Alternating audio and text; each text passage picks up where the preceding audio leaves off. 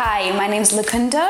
If we've never met before, I am part of the leadership team here at King's Church, and this morning we are going to continue in our series on the kingdom. Jesus came proclaiming the gospel of the kingdom, and this was the best news ever. The Jews at the time, however, didn't quite expect the kingdom to come in the way that it did. They had expected that the Messiah would come and overthrow Roman rule in all power and pomp and a display of his might. But Jesus came and exerted his authority through humility. So it wasn't quite as they had imagined. But before the beginning of time, in the very imagination of God, there was community. God said, "Let us make man in our own image." A God who existed in community created humanity also to exist in community. He dwelt among humanity in the garden. He presenced himself with them, and from a place of communion, he commissioned them.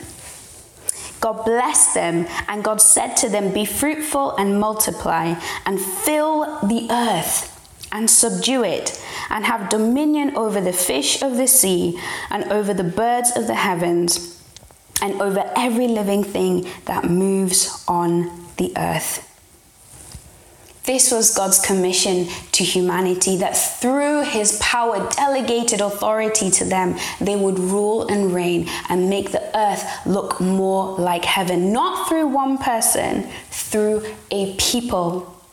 And the Bible tells the story of the people of God throughout time, how at the very beginning, humanity failed to live under God's righteous rule and reign as sin entered into the world and separated us from our communion with God and our commission from God. But God did not give up on his plan. God called Abraham and said from him he would make a multitude of nations, that the whole earth would be blessed through his offspring. A few years, generations down the line, we see Abraham's great-grandson, Joseph, second in command in Egypt. And the people of God flourished, they multiplied, and they were fruitful just as God had promised. But when Joseph died and a new Pharaoh arose, he didn't like them very much, and he subjected them to cruel treatment. The people of God cried out to be rescued, and so God did. He saved them from the land of Egypt by raising up Moses, when he miraculously delivered them from the land of slavery in Egypt as they went through the waters to the other side, free at last to serve and worship their God. And so we pick up the story when the people of Israel are in the wilderness at the foot of Mount Sinai, and God is declaring his promise to his newly rescued people. Let's see what he says to them in Exodus chapter 19 and from verse 1. On the third new moon, after the people of Israel had gone out of the land of Egypt, on that day they came into the wilderness of Sinai. They set out from Rephidim and came into the wilderness of Sinai. And they encamped in the wilderness. There Israel encamped before the mountain, while Moses went up to God. The Lord called to him out of the mountain, saying, "Thus you shall say to the house of Jacob, and tell the people of Israel, you yourselves have seen what I did to the Egyptians, and how I bore you on eagle's wings, and brought you to myself. Now, therefore, if you will indeed obey my voice and keep my covenant, you shall be my treasured possession among all peoples, for all the earth is mine, and you shall be to me a kingdom of priests and a holy nation. These are the words that you shall speak to the people of Israel." This was God inviting his people into covenant relationship with him, restoring the communion they had at first. And he said, "If you obey my commandments, I will dwell among you. I will be your God, and you will be my people. I will make you kings. I will give you the authority you had at first to rule and reign, to bring my kingdom over all the earth. I will make you priests. I will give you the ability to steward my presence, not in a limited place, but all over the earth, covering the earth with all that is good and all that is me, if you live in obedience to my commandments." But no sooner than the people of Israel had agreed to do what God said, did they rebel against God. Now, a God who is holy could not dwell amongst the people who were not holy. And so we see in the book of Leviticus that God makes a way for his presence to dwell with his people. He gives them instructions and laws and commandments around their sacrifice and worship so that God could dwell amongst his people. And he says to them again, if you obey my commandments, I will be your God. We read in Leviticus 26 and verse 12. And I will walk among you, and I will be your God, and you shall be my people. I am the Lord your God, who brought you out of the land of Egypt, that you should not be their slaves. And I have broken the bars of your yoke and made you walk erect.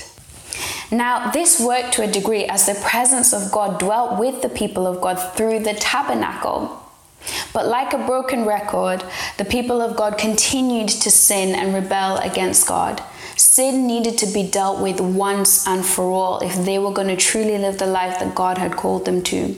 As wonderful as the promises were, they were only a foreshadow, a taste of things to come. For the ultimate way that God would fulfill his mission and mandate was to send Jesus, who was the perfect sacrifice, who tore the veil and allowed us to freely come into God's presence. Jesus is the pinnacle of the gospel story, and he comes to make all things new and enable us to live a life free of sin so that we can be restored to communion and commission. And so when we read in 1 Peter chapter 2 and from verse 9, but you are a chosen race, a royal priesthood, a holy nation, a people for his own possession, that you may proclaim the excellencies of him who called you out of darkness and into his marvelous light. Once you were not a people, but now you are God's people. Once you had not received mercy, but now you have received mercy. Just like the people of Israel were rescued from slavery as they passed through the waters, Jesus has rescued us from slavery to sin. He's rescued us from the curse of sin, from death and disease, and has given us eternal life.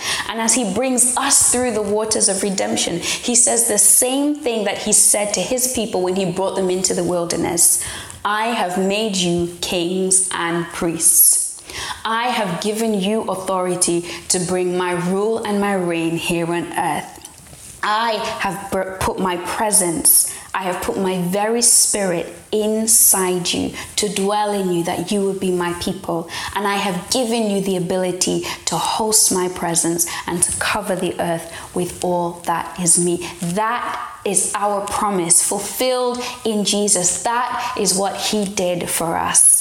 And so when we are born again into the kingdom of God, we are born again into family, into his body, into community. Community is not a way we exist to bring the kingdom of heaven to earth.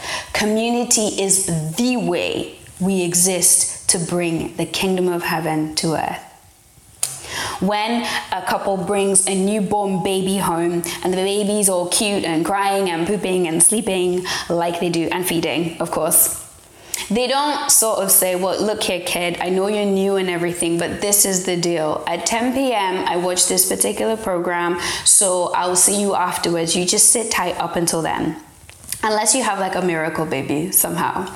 But most of the times, everything in the household stops and now begins to revolve around the tiniest person in the house.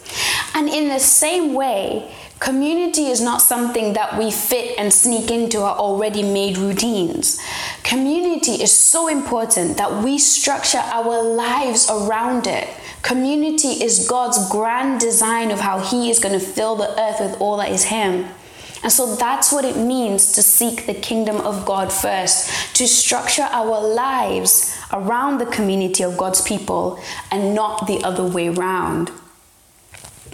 This may look like taking up that business opportunity so you can provide jobs for people and give money towards people who need it in kingdom purposes. It might mean not taking that job opportunity, which means you will have no energy and no time to be around God's community.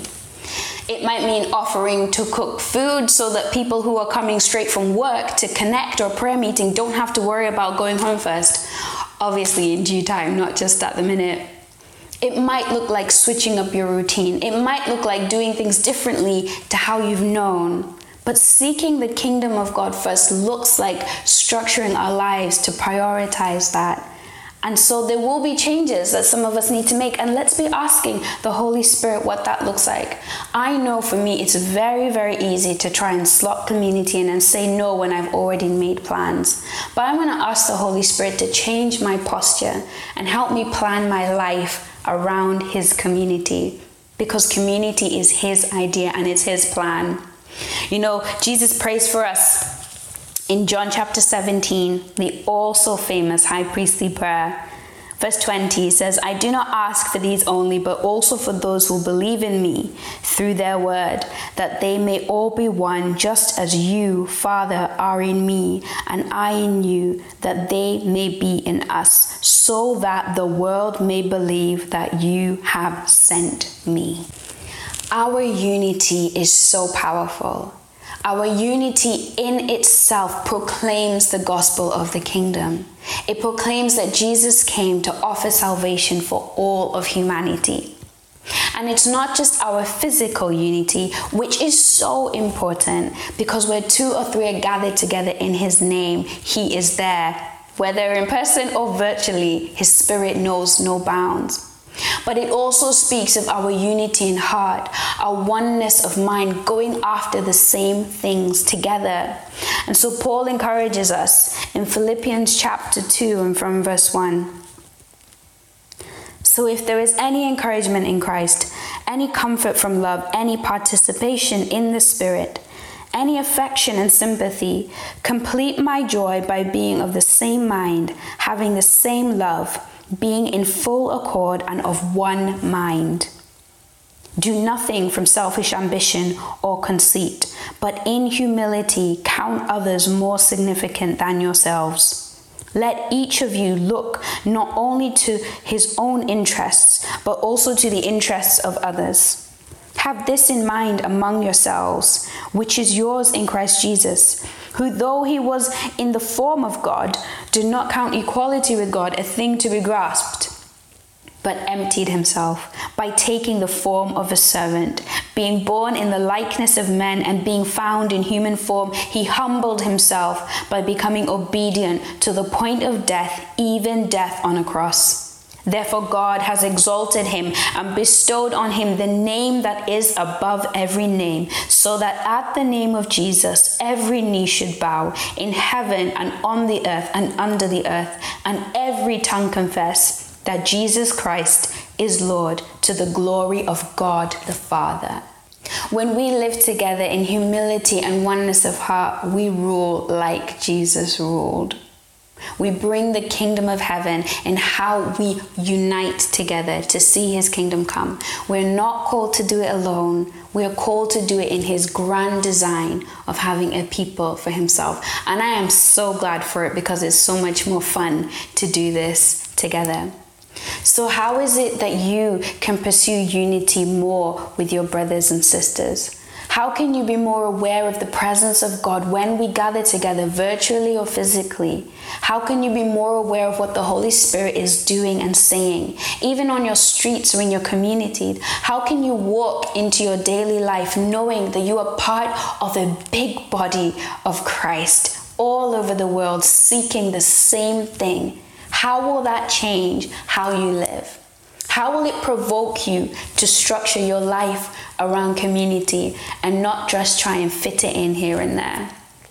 Let's ask the Holy Spirit to reawaken our imagination to what he thought of when he designed community in the first place. Let's ask him to show us, to go past maybe our failures and our frustrations and our experiences, but the beauty and the wonder and the awe of this powerful, glorious bride of Christ, bringing his kingdom rule and reign and his presence over all the earth. Amen.